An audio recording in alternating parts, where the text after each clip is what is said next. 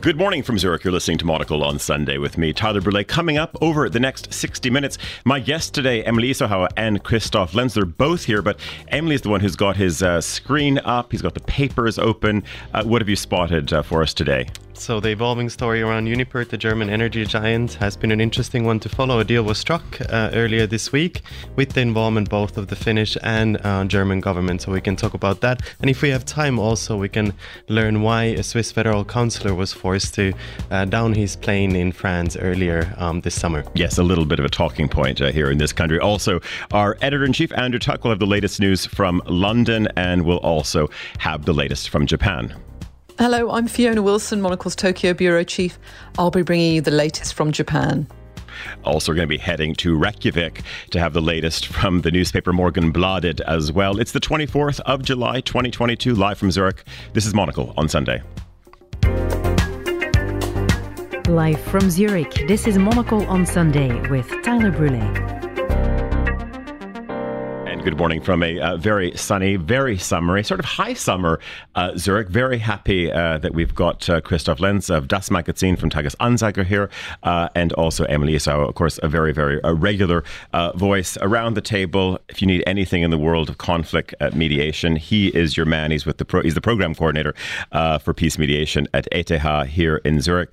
Chris, we should start by saying maybe we should be having a farewell party for you, because I think our listeners will know that you commute up from Bern often to do this program. Now you're going to be heading the other direction. You're off to Geneva. How's that going down in the household?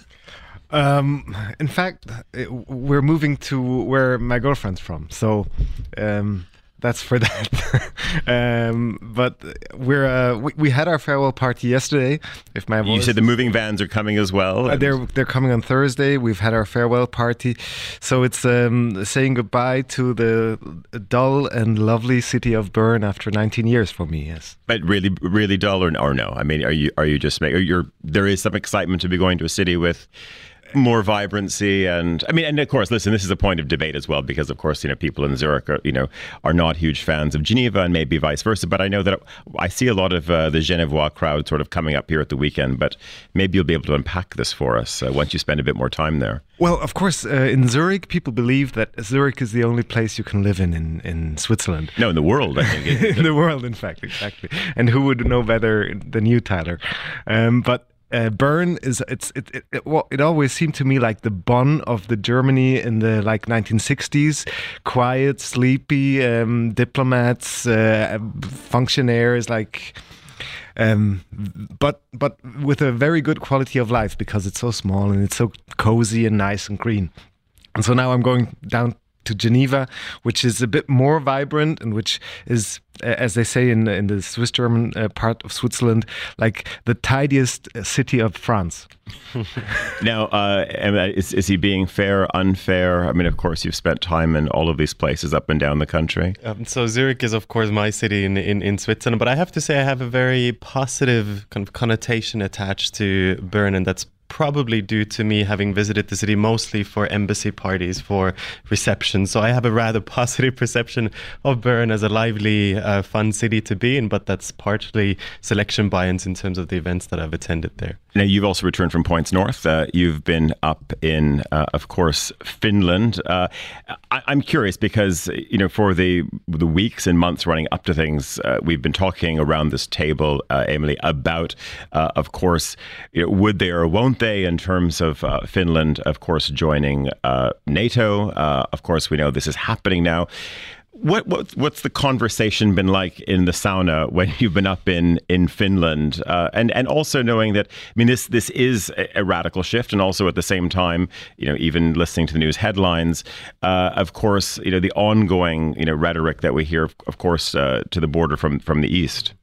So I think, first of all, I think the Finns are very busy in their summer cottages. I think the main news in Finland has been a walrus that made its way from Norway all the way to someone's backyard in Finland. So that gives you a sense of also a summer break in the Finnish news. But on a more serious tone, it's definitely being talked about. I think consensus still prevails in terms of Finland joining NATO. There's broad support for that. I think the latest polls have it close to 80%. But there is a bit more nuance there. So, for instance, this trilateral agreement between Sweden, Finland, and Turkey. I think the latest poll has less than 50% of Finns supporting that memorandum of understanding. So again, when it comes to the potential role of Finland in NATO, what that means at the practical level, that's where some of the NATO hangover, as it's being talked about, will come in once perhaps the summer break in the Finnish news cycle ends. So just talking about points east, we want to head that direction now. Last Sunday, and of course across the week, we've been checking in with our two colleagues, Chris Cermak, our news editor, also our senior radio producer as well, Carlotta Rebello. They've been in Ukraine all week. I think we're catching up with them on a train right now. Good morning, Carlotta and Chris. I hope you're there, and I hope we have a signal. Dobry day, Tyler. Good morning. We are somewhere on the way to Chernivtsi in the west-south of the country. We're now 2 hours away from ending our 15-hour train ride. And, of course, Chris is right here next to me. Good morning, Tyler. Yes, I'm sure you can hear the train noise in the background from our trip. So, yes, it's 15 hours, 2 hours left. So just to paint a bit of a picture for us, last week, of course, you were eastbound. You were just crossing the Polish border. You've been in Kyiv this week and points elsewhere. On a Sunday morning, at the end of July, who is shuttling around on a train in the Ukraine, certainly on the tracks that you're on? Well, I mean, on this trip, essentially, we've been traveling the trains, as you know, quite a bit at this point. Chernivtsi itself is a spot in the southwest. It's on the border with Romania, and it is a place that many people have relocated to. I think they've gotten, from what I heard, about 200,000 additional people relocating to Chernivtsi. Many of them are from Kyiv themselves, and so at this point, when it comes to this sort of stretch between Chernivtsi and Kyiv, it's mostly people from Kyiv, because I think one of the senses we got also being in Kyiv is now is a time where people, they're not necessarily returning all of them to Kyiv, but they are visiting again. They're coming back. And so you do have people from Chernivtsi, including, for that matter, our own Ukraine correspondent, Olga Tokaryuk, who was with us in Kyiv this week, who has relocated to Chernivtsi but spent a week in Kyiv. That's sort of what you're seeing now. Other people, of course, for the summer have returned to Kyiv at this point. But they're all still sort of wondering whether they should do that permanently. There's still a bit of a sense of, something could still happen here. As it happens, for that matter, we experienced one air raid siren while we were in Kyiv on Thursday. And then now, just as we were leaving, as we got on this train, I still have the app. There's, of course, an app for air raid sirens here on my phone, and we had 3 overnight in Kyiv. So that does give you a sense that things are still more uncertain there, and Chernivtsi is, the safer place at the border. It's an old European city, formerly Habsburg city. So on a personal note, it'll be interesting to see that history for me as an Austrian. But yeah, it is sort of the place that people are somewhat gathering to be further away from the direct targets. Chris, I just want to ask you very quickly. We were, of course, covering this in the news headlines, this real, I guess, sense of maybe doubt being cast upon the opening of certainly clear waters for grain shipments to of course leave the Ukraine. This is an extraordinary piece of brokering by the UN, by Turkey as well. But of course, a series of missile attacks on Odessa cast a bit of a shadow on things. How was this news? How has it been received since, of course, it broke on Friday? So, yes, exactly as you describe it, I think there is a sense of dread here. It was interesting that even before the agreement was signed, we spoke to some people in Kyiv who said, it had been quiet that week, as I said, until Thursday night and or Friday morning. And they said sort of, just you wait until the deal is signed. That's when you're going to hear the air raid sirens again. That's when the missiles are going to start. And that is indeed what happened. And not only was it missile strikes in general, but it was an attack on the port of Odessa. And so, yes, that was taken very much as a clear sign here that this deal is not secure. We did speak briefly, actually, at an event to the foreign minister, Dmytro Kuleba, yesterday, and he was making this point about the grain deal, sort of putting it on the international community as well, on the UN and on Turkey, to say they really have to guarantee that this is going to be a clear deal at this point. He was also saying that they would not have made the deal if it had meant anything about either, surrendering their defensive capabilities, their ability to defend different parts of the country. So in that sense, he was saying even, yes, this was, a good piece of diplomacy, as you say, a deal was reached, but at the same time, they are going to defend their country, and they were ready, if you will, for attacks that might come despite this deal as well. Carlotta, just before we let you carry on with your journey, what's been outstanding for you this week? First time venturing in, now outbound. You've met a variety of people, and there's been some great dispatches from both of you this week. But what stands out for you? I thought it was quite interesting to venture outside of Kyiv. We went to the cities of Bucha and Irpin, who, of course, you might remember from headlines, having been occupied and completely destroyed. And we were lucky to get a tour with the deputy mayor there, who, when we met her at City Hall, at the local council, her desk was covered in papers of bodies that still need to be identified, and her role has changed to that. And then 10 minutes later, she told us, let me drive you to my favorite spot in the city. And we were in this beautiful park, Bucha City Park, with kids jumping in the water, dancing, and as if life hadn't been as horrible as she had just described to us a mere few months ago. And for me, that has really stayed with me.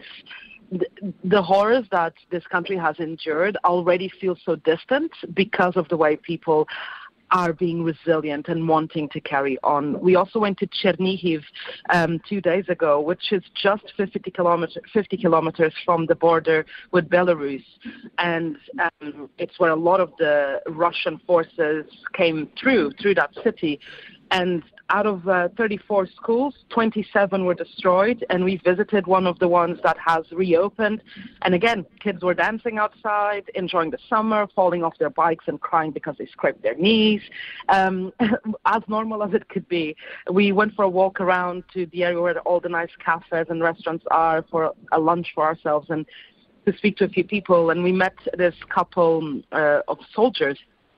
And we were speaking to this gentleman who now is in the armed forces, and up until the 24th of February was a tourism officer. He organized tour guides in Chernihiv. He was planning to bring a group of 30 Ukrainians to Rome now in the summer, and overnight enlisted in the army and has been protecting his city. And when we met him, he was very positive and, smiling and enjoying a cappuccino outside.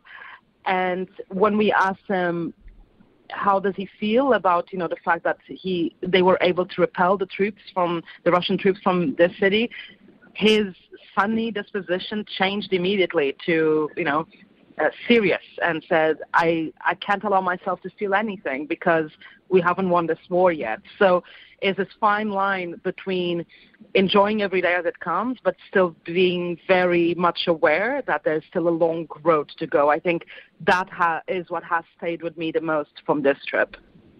Carlotta Rebello, our senior producer in Ukraine, also traveling with our news editor, Chris Chermak. Thanks very much for that, and enjoy the rest of your journey. 2 hours to go. Christoph, listening to that, and very much with your, the hat of course, a journalist and a writer, and also knowing what your editors at your magazine, at the newspapers, have to deliver in terms of keeping this story alive for all of the right reasons. Do you think we move into an autumn as well, where there's almost as big a challenge in newsrooms in terms of keeping this front of page, because we already know that a certain sense of fatigue will always set in with this type of story? We've already had the fatigue seep in I remember in the first couple of weeks of March, February, March, April, we had every day, we had 6 to 8 pages concerning the war in Ukraine. Now it barely makes the front headlines. It's just become kind of this dragging feeling that things are moving, but very slowly. Things don't really change. And then hopefully, if there is something good to come from this attack on the Odessa port, it's maybe that we remind ourselves what's going on there and how cynical this war is being fought by the Russian side. And that maybe we hear, especially from Germany, we hear there are calls for diplomatic solutions, that maybe Russia isn't someone to be trusted in diplomatic relations, and they're not ready for a solution. Maybe these are the two things that I've been thinking about since I heard of the attacks. And Emily, just maybe going back to obviously what happened. Certainly, we're talking about the brokering that happened with the UN and Turkey. We've seen sort of Turkey sort of making moves throughout. This has been a bit of a breakthrough for Ankara as well, because we saw all kinds of shuttling back and forth, very, very early on, almost throughout this. So now you have this breakthrough for Erdogan. Any surprise from your side, as someone who watches mediation, that Turkey was able to pull this off, but also again this enormous question mark, as they're saying as well, that there's a lot of skepticism, and as our correspondents were just saying, that they thought that the missiles would rain down, and indeed they did. So Turkey playing a role, less of a surprise. Again, they've had traditionally good ties with both Kiev and Moscow. Perhaps I would just remind ourselves that it's not even a deal that's been signed between Kiev and Moscow, but rather two different agreements signed by Kiev with Turkey and the UN, and respectively in Russia's case. So again, speaks to the lack of trust that exists among the partners. So you could very much view this agreement as a confidence-building mechanism, a measure that hopefully will build some trust and pave the way for future more substantive talks. Unfortunately, it hasn't done that. Again, a violation of agreement is not surprising. It's more the norm than the exception, in fact. I'd be curious to see if the situation evolves at all once Turkish military really is on the ground, meant to monitor their agreement. Again, then the threshold in terms of Russian violations of the agreement will be a lot higher. Again, that's the optimist in me, hoping that will change the dynamics on the ground. But again, I think both sides are very much into the military battlefield still, thinking that they can find a solution militarily.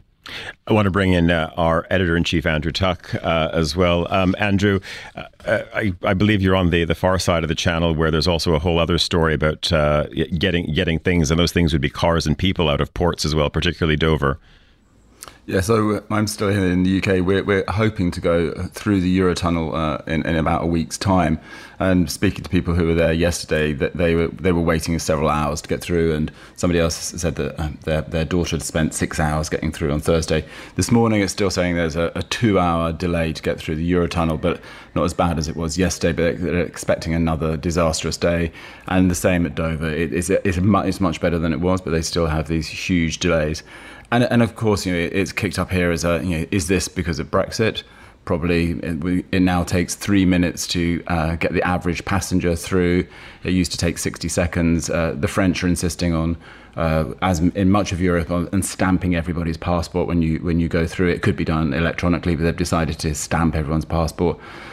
So it's something to do with Brexit, and it's to do with staffing issues. But I think it's just what we're seeing, across the tourism industry, is this. We lost so many people at the height of the pandemic, and they're just not ready for this huge rush back to travel.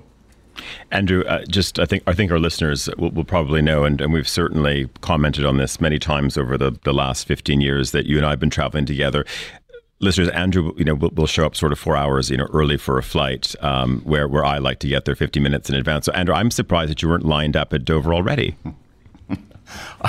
Believe me, I've thought about it. No, I like to say my things calmly. I think now, though, we're taking a flight this evening to come and see you, Tyler. But I'm sure it will just be fine. And I must say that I've flown quite a lot in recent weeks, and on the whole, it hasn't been as terrible as people make you think it's going to be. I've had plenty of flights actually that have taken off on time.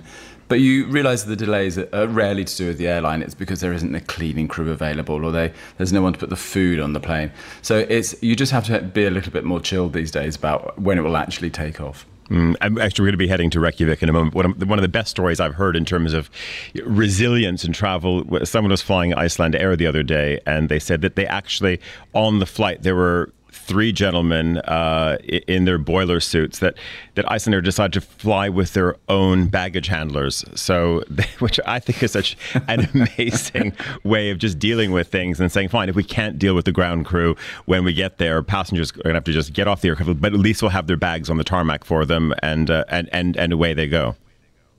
Well, and here I would say that most people I know have managed to strip back their baggage so that they're just not checking bags if they can. That seems to be the other kind of terrifying thing that goes wrong. But yeah, we had a story here in the papers yesterday about a man who had one leg and he couldn't get off the plane because there was no one at the airport to get him off the plane. So in fact, the pilot has now got used to getting these people off the planes. He goes and finds the wheelchair. He wheels them off at the end of doing the flight. So it's just a bit chaotic, but we'll go with it for one summer. Andrew, of course, this is, we've maybe many big weeks ahead, but of course, aside from these summer stories, which always flare up, and if it's not been Heat, and now it's been Dover, but of course, we have the Tory leadership race, Truss versus Sunak, and we seems that we're being reminded, and certainly there's a big push if you look at the Times and the Sunday Times, they've had a big sit down with Rishi Sunak, reminding everyone of his roots and his policies and everything that goes with it. From the editor-in-chief's position at Monocle, how are you reading this, though? Well, actually, this weekend, I think most of the papers seem to be giving both sides a chance at kind of wooing the party faithful. But actually, when you listen to what they say, it's because it is aimed at the party faithful. It's not aimed at the general reader. It's all a bit hectoring and a bit, arch. Now, you have to remember they've been in power for 12 years. And here you have Rishi Sunak saying, I've got a plan. I've now come up with a plan to take control of our borders. They've been banging on about this for 12 years. And you think, if they haven't made any progress yet, what on earth has been going on? And because also most of the people they're appealing to vote are older, out in the shires, the things that they're focused on are immigration and taxation and a slight belief that actually the climate can wait. And I think for younger voters, whether they're right or left, it must just seem very detached from the reality of a crisis in the economy, inflation heading rapidly towards 10%, and a week, as you point out, Tyler, when we've had rather hot evidence that climate change is a real thing, and now we have all of these Tory candidates trying to row away from it, saying no, I will be the most sceptical even about this. Andrew, just thinking, of course, about the portfolio of Ms. Truss, which is Foreign and Commonwealth Office, one part of it. Are you surprised how little, or maybe not, how little foreign policy global Britain is playing amidst all of this? Because we come off the back of obviously Boris doing his shuttle role to Kyiv, and it strikes me, when you look at all the papers, that it's really sort of dropped off the agenda. Yes, we're seeing the stories today that Boris will make one last dash to go and see his friend Zelensky. But on the foreign policy things, she is trying to raise some issues about this today. But it's just not a vote winner unless you're blaming the EU for everything. Then it's just not going to be something that kind of plays out well with the party. And the foreign policy, as far as Rishi Sunak is concerned, it seems to be a very small issue. It's just not a good debating point. Stand firm against Russia. She tries to have a go at him about because he's trade positive always about every situation, that he's been too lenient towards China. But again, I don't think this is an issue that plays out as a vote winner. Andrew, just before we go, and this is a little bit of more on the house news front as well. You've now, it's sort of 1 week on, you have the Monocle Companion. And for those listeners who don't know, this is a new piece of print that we've done, something just in time for summer. It's 50 essays. It's a big, thick, hefty read. I've been sort of looking at the sales results online from our shops, etc. Seems to be flying out the door. But a moment for a shameless plug from your side as well, reception in London to it. Well, it's just so nice, even in the office when a piece of print comes in, seeing the reaction to it. And we got the office copies in this week, and we were posting them out to all of the essayists and giving them to the people in the office who'd written essays. And people were just excited to get hold of it. There's something about it, and it's a nice format. It weighs a nice amount. The paper is rather beautiful, but it has these 50 ideas. They're great companions, whether you're on a journey or you're by the lounger. They're demanding, but not too demanding. They're entertaining and they're thoughtful. So they give you it's a good buffet of editorial ideas. But as you said as well, but there is the odd jolt. I think what's nice about it too is that you can sort of go through 5, and then sort of there is one that sort of makes you snap to attention as well. Yes, they're not. They go from from fun to serious, and they're from about the role of the city to how to run a better business, to in praise of cultural appropriation. Great piece by Pallavi Iyer that we found, which is about her as an Indian woman, saying that actually she gets through her life as a writer by actually taking on other cultures, and she's in praise of that. Even what the Romans did on holiday. There's a nice piece about Aussie ugliness, which is a kind of architectural movement, and appreciating why this ugliness is actually rather beautiful. So they're an amazing array of essays. Okay, Andrew, it's 9:30 in London. You have a flight at about 4:30, I believe, to get to Munich this afternoon for dinner. So I don't want to hold you up while you pack your carry-on. I will see you in the garden at Schumann's later this evening. Our editor-in-chief, Andrew Tuck, not in the garden, but hopefully in Studio One in London, as Emma Nelson with the news headlines. Thank you very much indeed, Tyler. A deal to enable millions of tons of grain to be transported out of Ukraine has been put in doubt after Russian missiles struck the Ukrainian port of Odessa. The President Volodymyr Zelensky has accused Russia of barbarism. The World Health Organization has declared the monkeypox outbreak as a global health emergency, the highest alert that the WHO can issue. More than 16,000 cases have now been reported from 75 countries. China has reportedly issued strong warnings about a possible trip by the US House Speaker Nancy Pelosi to Taiwan. The Financial Times says some of the private rhetoric suggests a possible military response. And more than 30,000 scouts have joined a huge summer camp in the Swiss mountains. The event, which happens once every 14 years, is being partially funded by the country's defence ministry, which is contributing 7 million Swiss francs and equipment, such as tents, blankets and cooking equipment. 80 special trains have also been laid on to transport the scouts who've arrived from all over the world. And those are the headlines. Back to you, Tyler, in Zurich. Emma, it does beg the question whether the young member of the Nelson household, any thoughts of, I'm not sure if there's a flying brigade for the scouts, but I wonder if your young Hugos maybe sort of ready for a kerchief and a fancy hat. Yes, is a swift answer to that one. And frankly, I'd go too. I think he's absolutely ready for this one because I can imagine it being quite character forming. That said, the thought of 30,000 teenagers in one place is something that possibly I really don't want to think about too much. Well, and this has been making. Emma, stay there. I want to bring in Christoph because this has been making.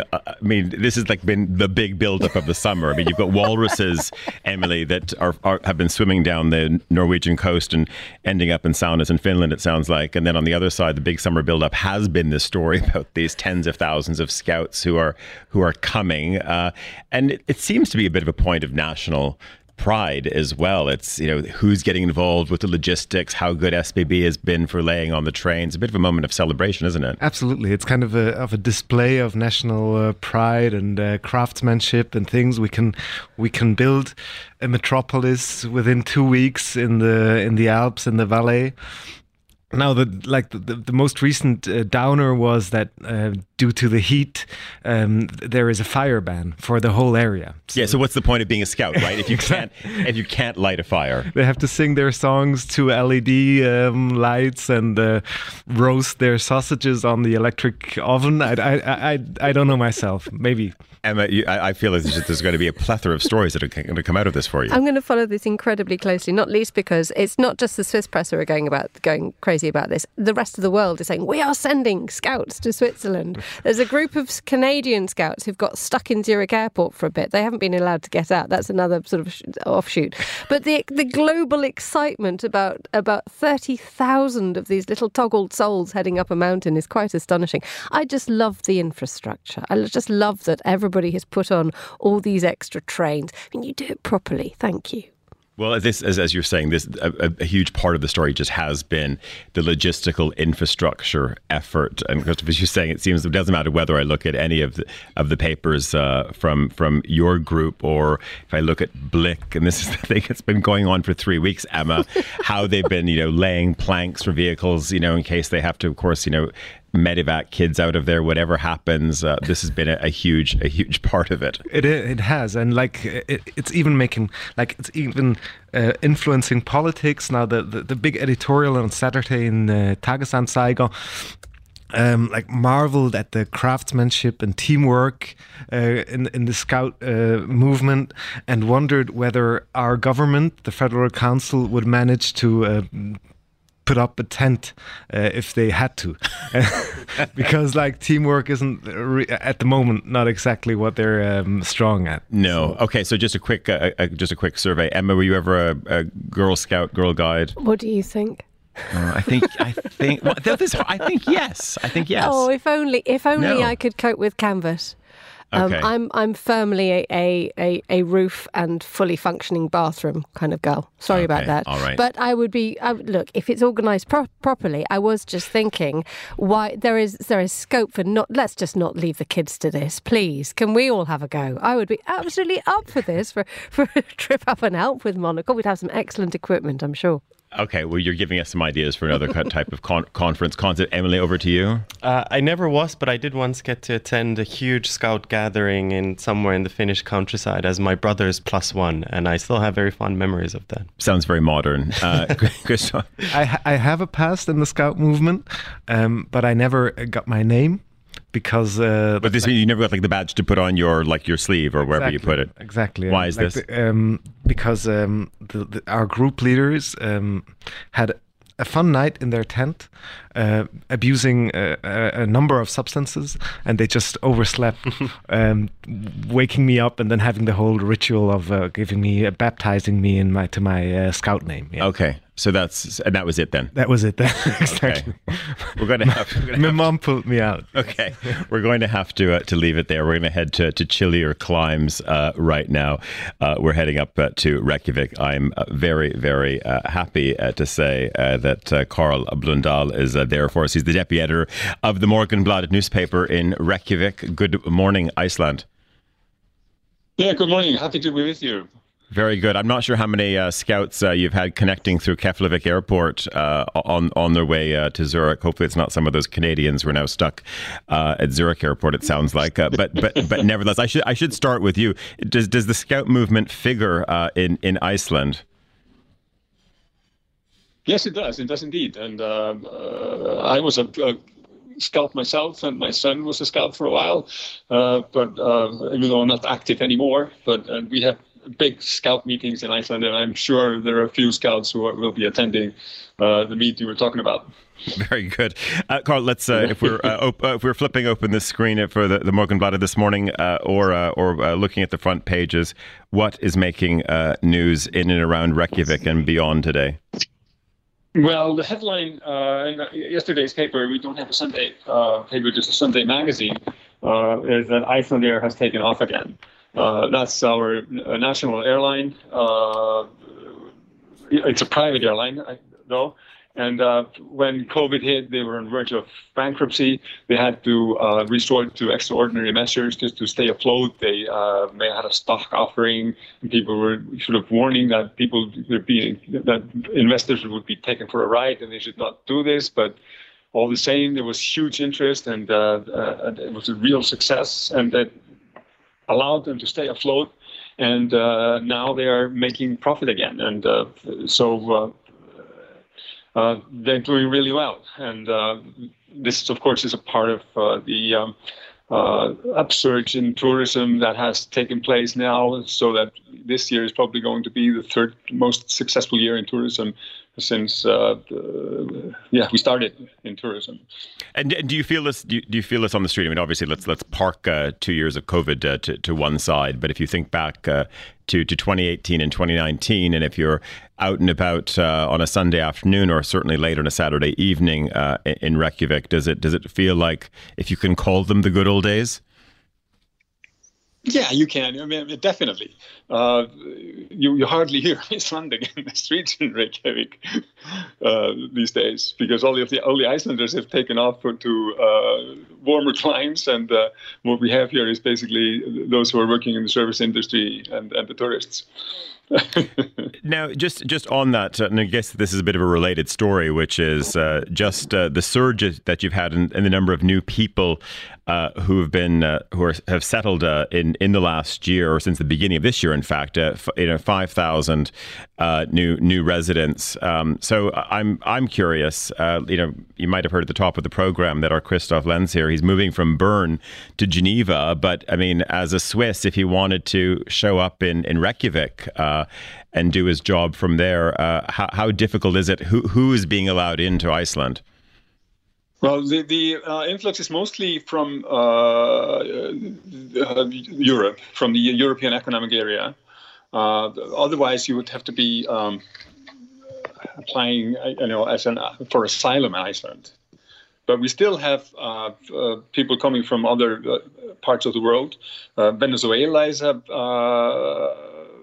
we've lots of Venezuelans coming here, a couple of hundred this year. But mainly these are immigrants from Poland, and of course we have refugees coming from Ukraine. We have about 1,200 people who have come from Ukraine this year. But listen, we have a lot of American listeners to this program. Now, if they don't have Icelandic heritage, if they just wanted to show up, but they can certainly, not that there's golden passports, but obviously you don't have to just come as a refugee. There must be an application process as well, if you can invest enough in the country. And obviously, if you've been given a job by a multinational or an Icelandic employer. Definitely, yeah. Just before we go, you've got a number of other stories that we could look at. But one is maybe I'll give you a choice of two. You've said we could either talk about the economic situation in the country, or that maybe not just figuratively, but also physically, that Iceland is the coolest place in Europe at the moment. Yeah, I think that's probably that's true. But maybe not because it's so chic, but the temperature outside here right now is 11 degrees. It's going to go up to 16. So if people have had enough of the heat wave in Europe, Iceland is definitely the place to come to get some relief from the scorching heat. Okay, but I have to say that it's 11 degrees early in the morning. It's going to go up to 16. You said you can't hear anyone speaking Icelandic on the street. It's because, of course, all the Icelanders, I'd imagine, are somewhere around the Med or on the Canary Islands. Would that be the case? Exactly, yeah. Exactly, yeah. Greece, Turkey, the Canary Islands, that's it. Very good. All keeping Icelandair busy. Very, very good to speak to Carl Blundell, the deputy editor of the Morgunbladet in Reykjavik. It's just gone at 10:43, in fact, here in Zurich. We're going away for a short break, off to Tokyo after this. You're listening to Monocle on Sunday, brought to you in association with Spain. Spain has been a leading travel destination for so long that it's easy to assume it's a known quantity. Yet it's a country that has an inexhaustible capacity to surprise, a place of many wonders for people of all tastes and interests. Wherever you find yourself in Spain, you won't be far from an expression of the country's deep commitment to its culture, and it's never been easier to soak up its music, art, literature and traditions. In Spain, art is present at every turn, and culture's taken seriously. Museums, galleries and cinemas are cherished parts of almost every town and city. Great sculptures prowl the streets and stand watch over the beaches. Vast museums house priceless works by Goya, Velázquez and El Greco.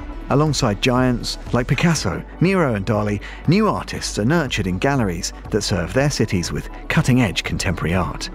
And then there's the music. There's far more to Spain than castanets and flamenco.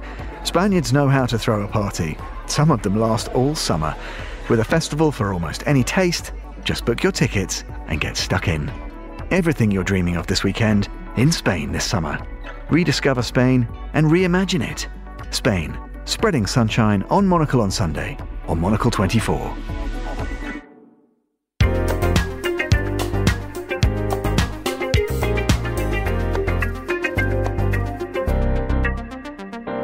And you're back with Monocle on Sunday here in Zurich with me, Tyler Brûlé. Before we head to Tokyo to speak to our bureau chief there, Fiona Wilson, a little further scan of the pages. Christoph, you saw came across a story which is not just making news in Switzerland. We've had quite a high-profile incident in the Dolomites a few weeks ago, but this focuses on what they're saying are the crumbling Alps. Exactly. It's not only the scouts that feel the heat, but also the mountains.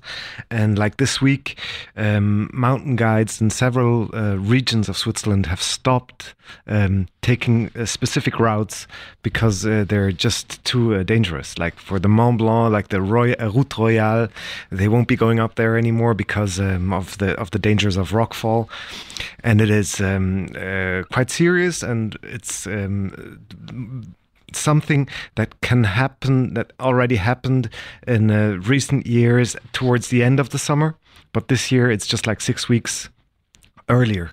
And it's obviously like the heat is kind of thawing the permafrost that keeps the mountains together. Yeah. I'm not sure if you either you saw the story that was also in the NZZ where they're, and the story touches on this as well, which is talking to two mountain guides, and they talk about not just obviously the impact of climate, what is happening, but also just the changing profile of people who go climbing today as well. And I think one of the sort of the outstanding parts of the story was saying that the journalist asked the question, do people pack the right things, etc. And he said, because the problem is that in fact is that people are just too over-spec'd, over-teched. He said people actually take too much with them, so it's too heavy, they get dehydrated, etc. They've got the best equipment, but just too much of it as well. I'm not sure if that's a problem for you, Emily, when you venture out. So I'm one of the kind of city people, as Swiss hikers love to refer to them. I go even to the national park in Switzerland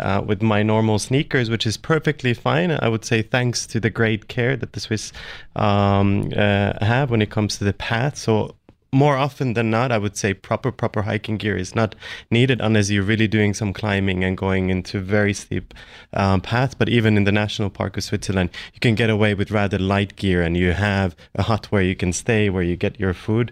So I'm part of that school of thought that less is more, and you don't need to overdo it in terms of equipment.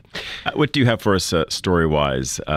As well, anything from I'm still sort of obsessed with this walrus story, but we can come back. There's to some that. Great pictures of him having ruined some equipment on someone's backyard, etc. But maybe let's start with Alain Berset and then go to Uniper. So one story, a fun one, again a summer story we've been following quite avidly here in Switzerland, pertains to one of the Swiss federal councillors, Alain Berset, who's the interior minister and in fact the incoming president as well.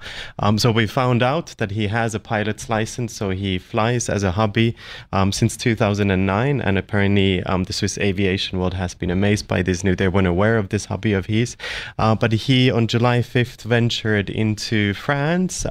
According to his plan, he was going kind of through central France to the very western part, and he crossed into military airspace, so essentially over a military airfield, and was forced by the French air police to down his plane, and he was even questioned by the gendarmerie, and eventually he was allowed to continue flying back to Switzerland. But this became a big issue because normally for these types of incidences you are issued at least a warning, potentially a fine, and in some instances, there have been some instances, for instance, in Germany, where the pilot's license is taken away. But this week, after a lot of reporting on this story, we have learned from the French Federal Department of Home Affairs that no legal proceedings will be taken against the federal consular.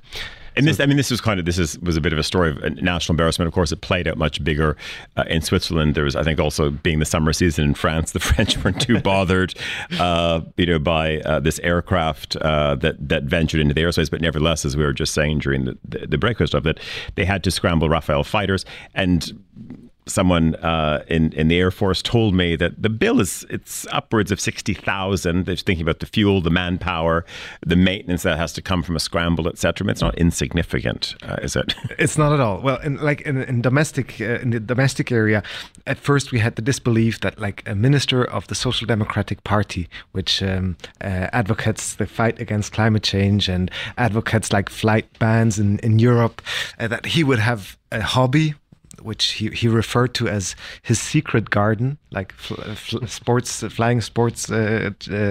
planes. He would have this hobby, and then he wouldn't prepare himself properly for this flight through France.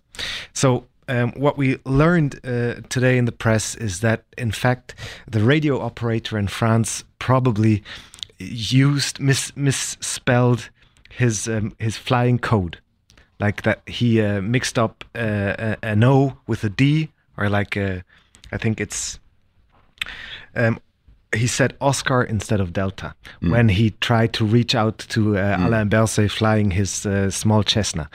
And Alain Berset apparently didn't react to it because he thought he was the radio operator was talking to somebody else.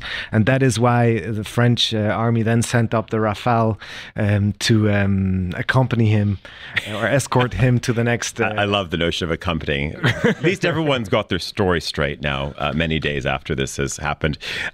Time to go to Tokyo now, where our Fiona Wilson is joining us, just coming up to 17:51 in the Japanese capital. Good afternoon, Fiona. Hi, Tyler. I just had a gentle earthquake here. I was just watching my angle poised light shaking, but all fine. all fine. Well, let's maybe hopefully there's no aftershock either now, while we're on air or afterwards.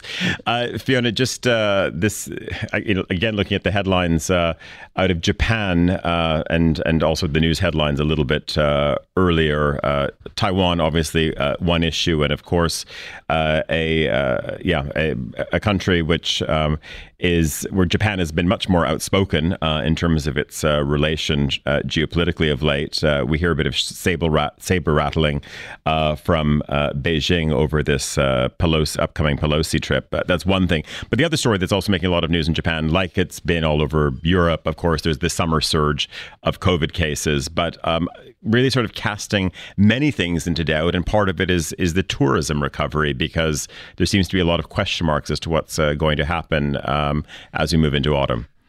I know. I feel like we've been talking about this so much, and I was very optimistically saying, well, once the election is over and Kishida, the Prime Minister, won that comfortably, really, and should be in sort of cruise control now. But numbers have gone up massively, and they hit 200,000 a day for the first time yesterday, actually, in Japan. So new highs. So that's really, unexpected for just the average Japanese person. So I think at the moment we're still thinking, when is tourism going to open? I know we've been able to have groups coming in, but this the opening for individual tourists not happening. And I think there's a feeling that they dropped the testing on arrival for people coming back. That includes people like me who live in Japan, and a bit of a question mark about whether that was a good idea or not.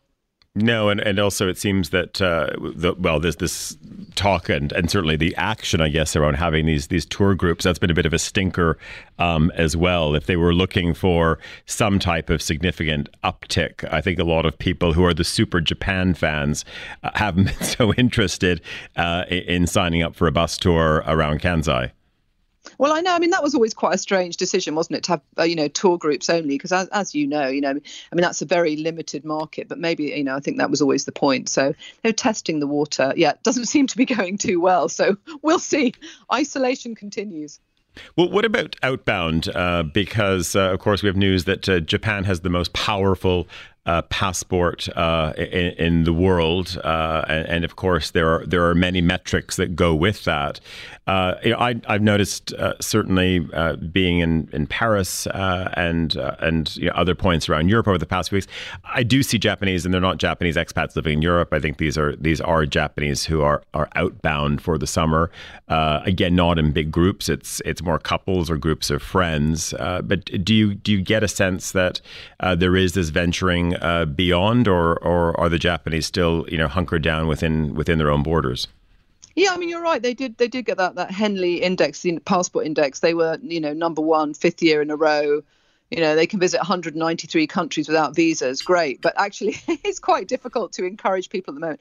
I mean, sort of anecdotally, I know quite a lot of people who are now traveling.